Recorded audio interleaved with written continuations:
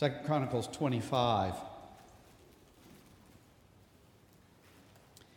Amaziah was 25 years old when he began to reign, and he reigned 29 years in Jerusalem.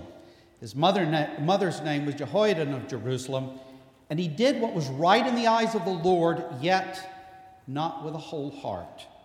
And as soon as the royal power was firmly his, he killed his servants who had struck down the king his father, but he did not put their children to death, according to what is written in the law in the book of Moses, where the Lord commanded, "Fathers shall not die because of their children, nor children die because of their fathers, but each one shall die for his own sin." Then Amaziah assembled the men of Judah and set them by fathers' houses under commanders of thousands and of hundreds for all Judah and Benjamin. He mustered those 20 years old and upward and found that there were 300,000 choice men fit for war, able to handle spear and shield. He hired also 100,000 mighty men of valor from Israel for 100 talents of silver. But a man of God came to him and said, "O king, do not let the army of Israel go with you, for the Lord is not with Israel, with all these Ephraimites. But go, act, be strong for the battle. Why should you suppose that God will cast you down before the enemy? For God has power to help or cast down." And Amaziah said to the man of God, "But what shall we do about the 100 talents that I've given to the army of Israel?" The man of God answered, "The Lord is able to give you much more than this." Then Amaziah discharged the army that had come to him from Ephraim to go home again, and they became very angry with Judah and returned home in fierce anger. But Amaziah took courage and led out his people and went to the valley of Salt and struck down 10,000 men of Seir. The men of Judah captured another 10,000 alive and took them to the top of a rock and threw them down from the top of the rock, and they were all dashed to pieces. The men of the army whom Amaziah sent back, not letting them go with him to battle, raided the cities of Judah from Samaria to Beth Horon and struck down 3,000 people in them and took much spoil. After Amaziah came from striking down the Edomites, he brought the gods of the men of Seir and set them up as his gods and worshipped them, making offerings to them.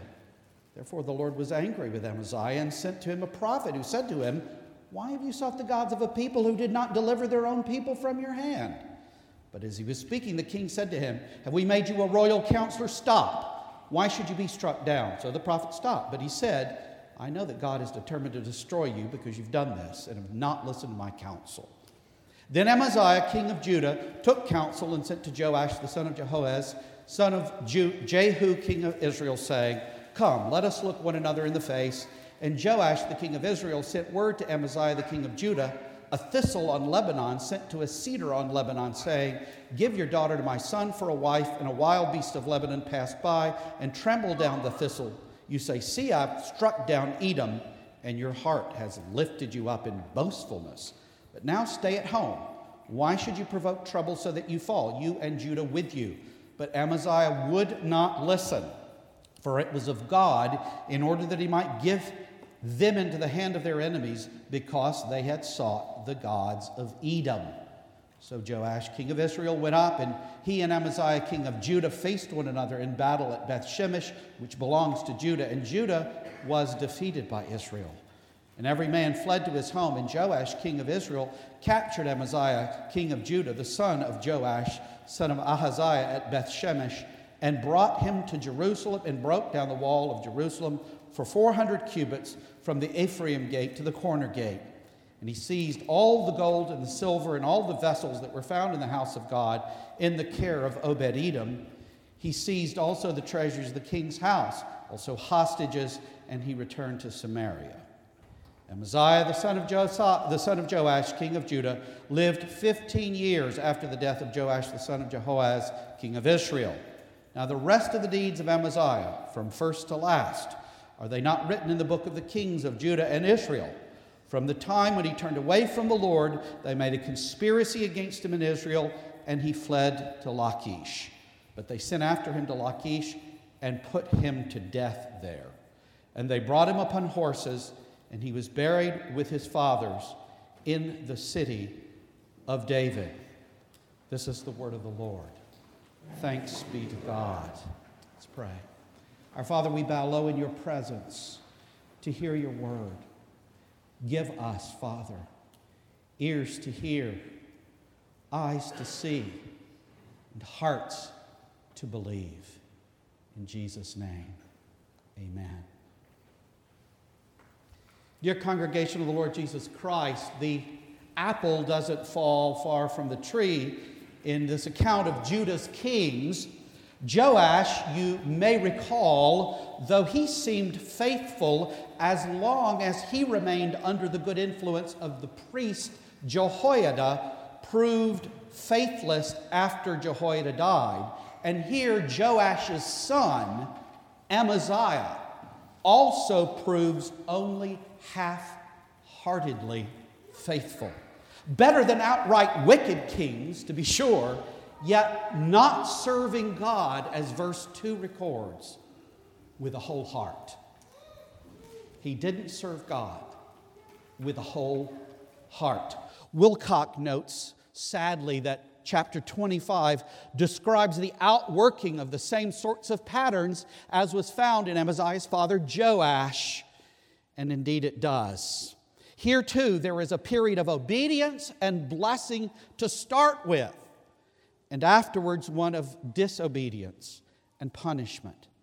Many mistakenly think that all's well that begins well, but William Shakespeare had it right. All's well that ends well. One must continue in faithful service. And so we see here that this only happens by commitment, by sanctified effort that accompanies faith, all of which is of grace. It's all of grace. But we must persevere. And so we see here a striking picture in the life of Amaziah of the futility, the utter futility of idolatry, which, 2 points, springs or stems from double-mindedness. Idolatry, which is futile, comes from double-mindedness, and secondly, searches vainly for fulfillment. Idolatry seeks fulfillment, but never attains it in any case. Well, we begin then by saying this idolatry, which is futile, stems from double-mindedness. That Amaziah was double-minded, not firmly fixed on and committed to God and His Word, is evident as we saw from verse 2. It says there, he did what was right in the eyes of the Lord, yet not with a whole heart. Well, let's focus on that first part, that Amaziah did do what was right in the eyes of the Lord. He wasn't simply unrelievedly wicked. And we see that what he did, for example, in verses 3 and 4, especially 3, may indicate perhaps some undue vengeance on his part. Verse 12 suggests that may be the case. But in the main, Amaziah's killing those involved with his father's death was within his legal rights. That wasn't unusual even in Israel. Some might say, well, it's a savvy move on his part.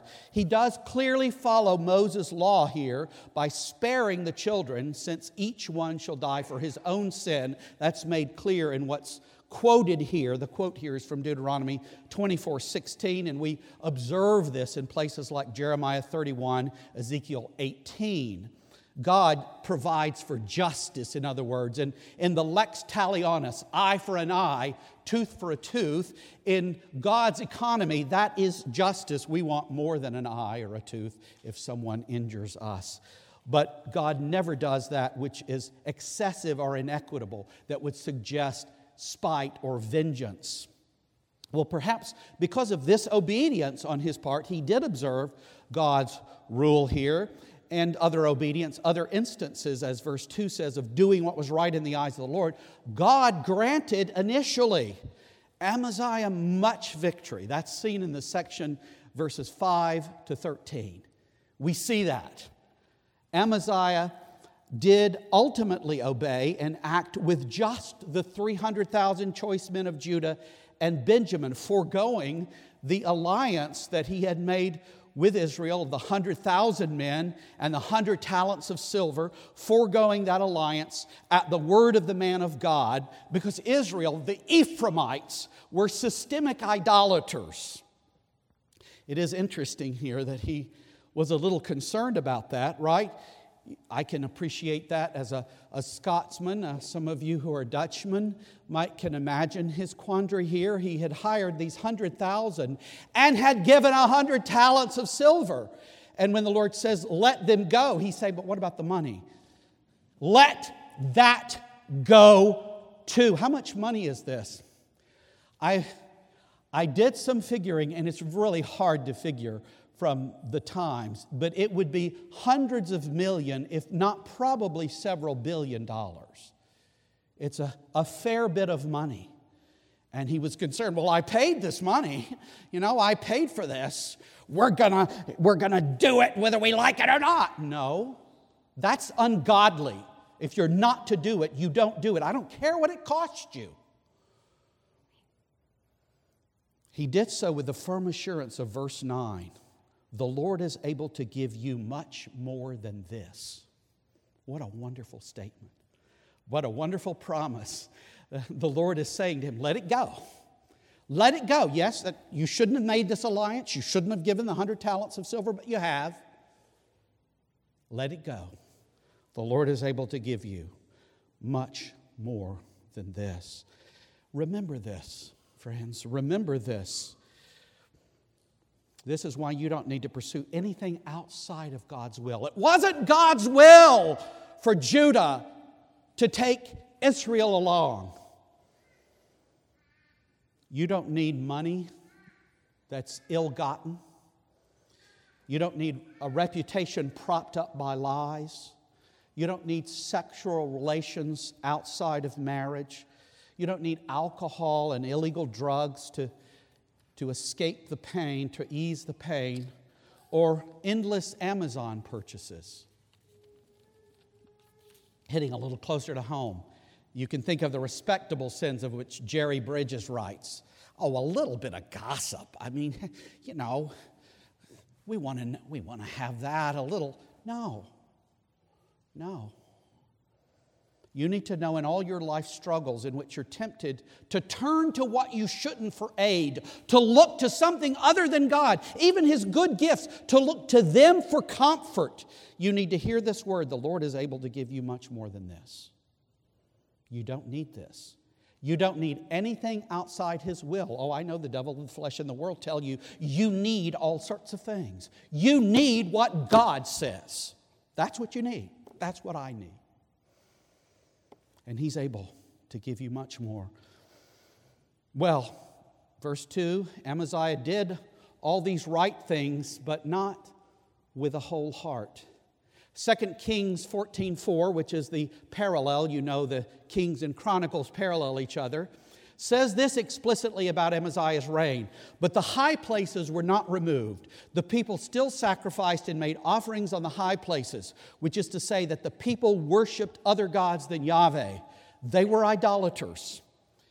And James 1, 7 and 8 is obvious background. When you heard double-minded, and Pastor has preached in recent times from James, I'm sure you were thinking James, and you should be thinking James. 1, 7 and 8 speaks of the double-minded man as one who is of two minds, torn between God and the world, and is unstable.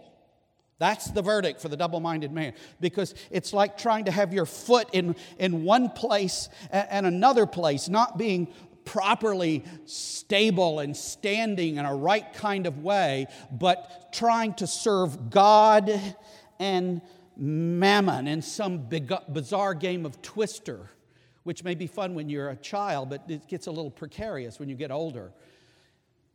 It's instability, instability.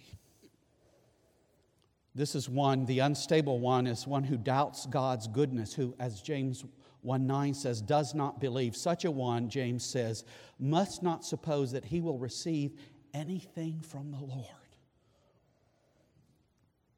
In verse 14, back to our text in 2 Chronicles, makes clear what Amaziah did. He conquered the Edomites, but not their gods. Rather, he became captive to those gods and worshiped them. Selman says that Amaziah's achievement, seen in the aftermath of his victory, seems to bring out the worst in him. Let me just pause to say, isn't it often the case too that we're the most tempted sometimes after the greatest victory? I remember one Puritan writing about how he was in a Sunday service and he said, I had never been so exalted in my affections, and I left this service thinking, I am in the veriest heavens. And I think we can all relate to this. This was a road incident, and he was driving he had a kind of it wasn't a carriage, maybe something more like a buckboard, but at any rate, he's driving this wagon, and someone comes in from a side road and more or less cuts him off, goes quickly. And all of a sudden, all of that he had in church, all of that wonder and praise, he finds himself lashing the horses on after the fellow, whip in hand, ready to teach him a lesson. And then the Lord convicts him. Look, you thought you were so holy. Calvin says, at our holiest, there remains much sin. And here, he's got these victories. And you think, well, he's sitting pretty. Sometimes when we're feeling the best, and the best about ourselves is the most dangerous. Bunyan once said, yes, someone said to him after he came out of the pulpit, that was wonderful. He said, yes, going in, Satan told me how miserable I was, and I could not say anything. And now that I've come out, he's telling me how wonderful I am. And so what we see after this victory, the worst seems to come out. Isaiah turns to idolatry, verses 14 and 15, to persecution, verse 16, to revenge, verse 17, to intransigence. He won't be moved back to righteousness, verses 16 and 20, to pride, verse 19, to apostasy, verse 27. But it all stems or springs from this double-mindedness, not serving God with a whole heart. Well, that's what we've been thinking about. That's our first point. And now to the second. We see clearly here in this double-mindedness we'll continue to think about, we see the futility of idolatry, particularly as it searches for and never and cannot find fulfillment. Idolatry can't find fulfillment. As Mick Jagger said, can't get no satisfaction. The world knows that. The world knows its idolatry doesn't fulfill it. This is why people keep hoping that it will. They keep wanting it to, but it doesn't. I remember hearing an interview some years ago with someone who was a leading celebrity. And he was talking about how he grew up very poor and nothing, and now he had risen to great heights in terms of fame and wealth. And they were interviewing him somewhere, Bel Air, somewhere like that. He had this grand house. There were pictures of it. And they said, so you've achieved everything. And he said, I suppose I have, but there's a hole in my soul. That was the word he used to the interviewer. There's a hole in my soul. And a lot of Christians do this. I've dealt with Christians who say, yeah, I know those celebrities say that, but I love the Lord. And if I had the money, Lord, sort of like, you're like Tevye. Would it hurt to make me, rich? If I had the money, I would be satisfied. You need to be satisfied with where you are. If you're serving God, if you're walking with God. Perhaps you're captive to idolatry today. Some are captive as those who have never come to Christ. Maybe there's no double-mindedness with you. If you've never come to Christ, you're just full-on committed to self, to whatever pleases your physical, sexual, emotional, and material appetites. There's no real care for God and others. You're given over to the 7 deadlies: pride, greed, lust, envy, gluttony, wrath, and sloth. or idols like control, power, comfort, acceptance. Or you're on the other hand, as most here, believers, but perhaps you're struggling with idols.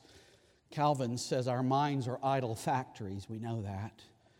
And John ends his first epistle. How does John end that great first epistle that is about really assurance? He says, little children, keep yourselves from idols. That's the closing word. Keep yourselves from idols. All of us are double-minded, you see, if we're not properly dying to sin. If we're stalled in our sanctification. Maybe we've just gone away from the Word and prayer. We're not seeking Him. Maybe even we're here, but we're indifferently hearing and not really focusing, and thus not really committed, not loving God or neighbor. Loving God or neighbor takes God's grace, and it takes a proper sanctified effort on our part. If we just fall to our default, there are areas in which we really have to think about this. My wife knows this, and I probably shouldn't say it because it's something I still struggle with, but I grew up with a father who, when he got behind the wheel, was something. And that became sort of my default behavior for being behind the wheel of the car. And so when I'm behind the wheel, if I just don't think about I need to love God and love my neighbor, it's not going to happen. I've got to take every thought captive to the obedience of Christ. I've got to think about, as my wife has encouraged me and assured me, the other drivers can't hear what you're saying. It really doesn't do a great deal of good to be instructing them. She's completely right. And all of us have our struggles in some ways or another. That's hardly my only. That's just one I can safely say something about here. This is true of all of us, the best of us, whoever that is, in the flesh. Dillard said about this passage, the author's call, the chronicler's call for exclusive loyalty to Yahweh and trust in God alone is prominent in the chapter. I think he's right. There's a call for exclusive loyalty to Yahweh and to trust in God alone. That's prominent in the chapter, he says, both in the condemnation of Amaziah's idolatry and in the rejection of dependence on mercenaries and warfare. Israel is to be exclusively loyal in its covenant with the Lord. But let's step back from this just a moment. Adam was not in the covenant of works. Adam did not maintain exclusive loyalty to God. When the temptation was given, he entertained it and threw in his lot with the devil. Israel in the Old Testament, in that time, even though there was a covenant of grace in that Old Testament dispensation, they typically and often disobeyed. Dillard said at another point, it's the office of the Old Testament to fail. How is that? Because it's pointing to the new. And we say, thanks be to God that there's one who was exclusively and entirely covenantally faithful, our Lord Jesus Christ. An unbeliever and believer can come to God by Him and Him alone. There was not ever a hint of double-mindedness with Jesus. Not a hint. He served the Father for us, both in His living for us, His active obedience, and His dying for us, His passive obedience, with a whole and undivided heart. If you're sitting here this morning like I'm even standing here, I'm thinking, oh, that my heart were more whole, were less divided ever. And thanks be to God, there's one who was what we should be, what God made us to be. But what Adam, since the fall, and us in Adam have never been, we're idolaters by nature, in the flesh. But Christ is not. Let your heart be comforted. Though we have much shameful compromise with sin, every compromise with sin is shameful, no matter how insignificant it is. And it just gets more shameful the more significant. Let your heart be spurred on not only to trust Him more, but to serve more faithfully the one who was eaten up with the zeal of his Father's house. This is how committed he was. We sometimes, as believers, lack zeal. Think of what John said to the church in Ephesus. He speaks about their first love. They've come away from that. Or to Laodicea.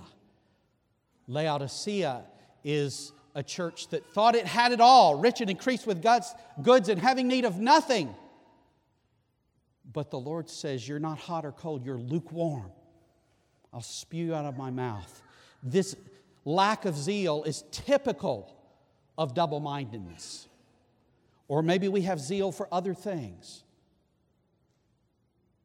Maybe we have zeal for sports teams or political parties or you name it. That's not to say we can't be interested in these things, but we must chiefly have zeal for the Lord. Thanks be to God that Jesus Christ was fully devoted with a righteous record that's imputed to us if we trust Him alone. When we're double-minded in our divided loyalties, we're rendered fools, aren't we? Notice this from the words of the prophet in verse 15. Look at verse 15. Why have you sought the gods of a people who did not deliver their own people from your hand? Do you get what's being said? You've defeated Edom, and these gods didn't deliver Edom. Why do you now turn to them as if they could help you? This was, interestingly, not an uncommon phenomenon. Barber notes, it was a well-established practice in the ancient Near East that the conqueror took the idols of a subjected kingdom so as to leave the vanquished feeling helpless, for their gods were no longer among them. In addition, there's evidence that the kings of pagan lands did offer sacrifices to these foreign deities to honor them for having allowed the invading army to vanquish their people. And then there's the belief that if they suitably placated these deities, they would not turn on the conquerors. Well, whatever Amaziah's motivation was, he committed, verse 14, an act of blatant idolatry. He took the gods of the people that he had conquered. And this angered the Lord, and it determined Amaziah's capture and defeat. How senseless, how useless, how irrational and futile such idolatry is. We can see it in others. We can see it here. We're saying, man, that's crazy. I mean, do you do this when you read the Bible? Yeah, we see things going on and we say, how could you think this? Are we examining our own lives and saying, how could you think this? How could you do this? How could you say this? We need to. Idolatry is futile because it yields none of the fulfillment it promises and only incurs God's wrath. You know this. Sin always promises fulfillment but never delivers. Yes, it has pleasures for a season but leaves us worse than before. And this is always the case with addiction, which it kind of gives you a picture of the way sin works. Some of it's dynamic, right? If someone is addicted to drugs, you don't simply take it and get this high and say, oh, well, that was great. I never need to go higher than that. No, you always are seeking to outdo the previous. This is the nature of sin. It doesn't satisfy. So why do you serve the gods of this world to the degree that you do? Money, drink, sex, pleasure. These things don't deliver the world. They're not fulfilling. The fellow says, I have a hole in my soul. If they don't serve the world, how are they going to deliver you? As Jeremiah says, idols are broken cisterns that can't hold water. Or as Dr. Phil would say, in regards to some futile course of action. How's that working for you? It doesn't even work. How's that sloth? How's that envy? How's that lust, that pride, that anger working for you? Amaziah met the fate of the double-minded, even as his father, faithless Joash, had. Verse 16, he seeks to go after the messenger. And then verses 17 to 28, we're not going to look at these in any detail. I read them. But the long story short here is Israel defeats Amaziah. Amaziah defeated Edom and then let himself be defeated by idolatry. My dear congregation, idolatry is futile. It comes from being double-minded, from not serving the Lord with a whole heart. It searches vainly for fulfillment and ends in destruction instead. James 1, that talks about the double-minded man, gives us the cure. It gives us the cure. James 1 also says, if you lack wisdom, which double-mindedness and idolatry prove. Double-mindedness and idolatry are clearly a lack of wisdom. What do you do if you lack wisdom? What does James say? Ask God for it. And God, who gives generously to all, will give you such wisdom as you need to be single-minded, to be wholehearted. But you have to be aware of this. You have to see it in your life. You have to be examining your heart and your life and seeing these things so that you might die to sin and live to righteousness. So that you might, as Owen said, be about the business of killing sin, or it will kill you. Ask in faith, believing, not doubting. That's the mark of the double-minded. You're not asked to try. You say, well, that's hard to not doubt. Well, no, it isn't really in a real sense, because I'm not asking you to trust man or that which has never helped. I'm asking you to look to the living God. Look to the living God. I mean, for crying out loud, advertisers used to say, if you can't trust Prestone, who can you trust? God is who you can trust. Never mind some product. Never mind some person. Look to Him. Stop looking to idols and look in faith to Jesus, who has redeemed you from all such false gods.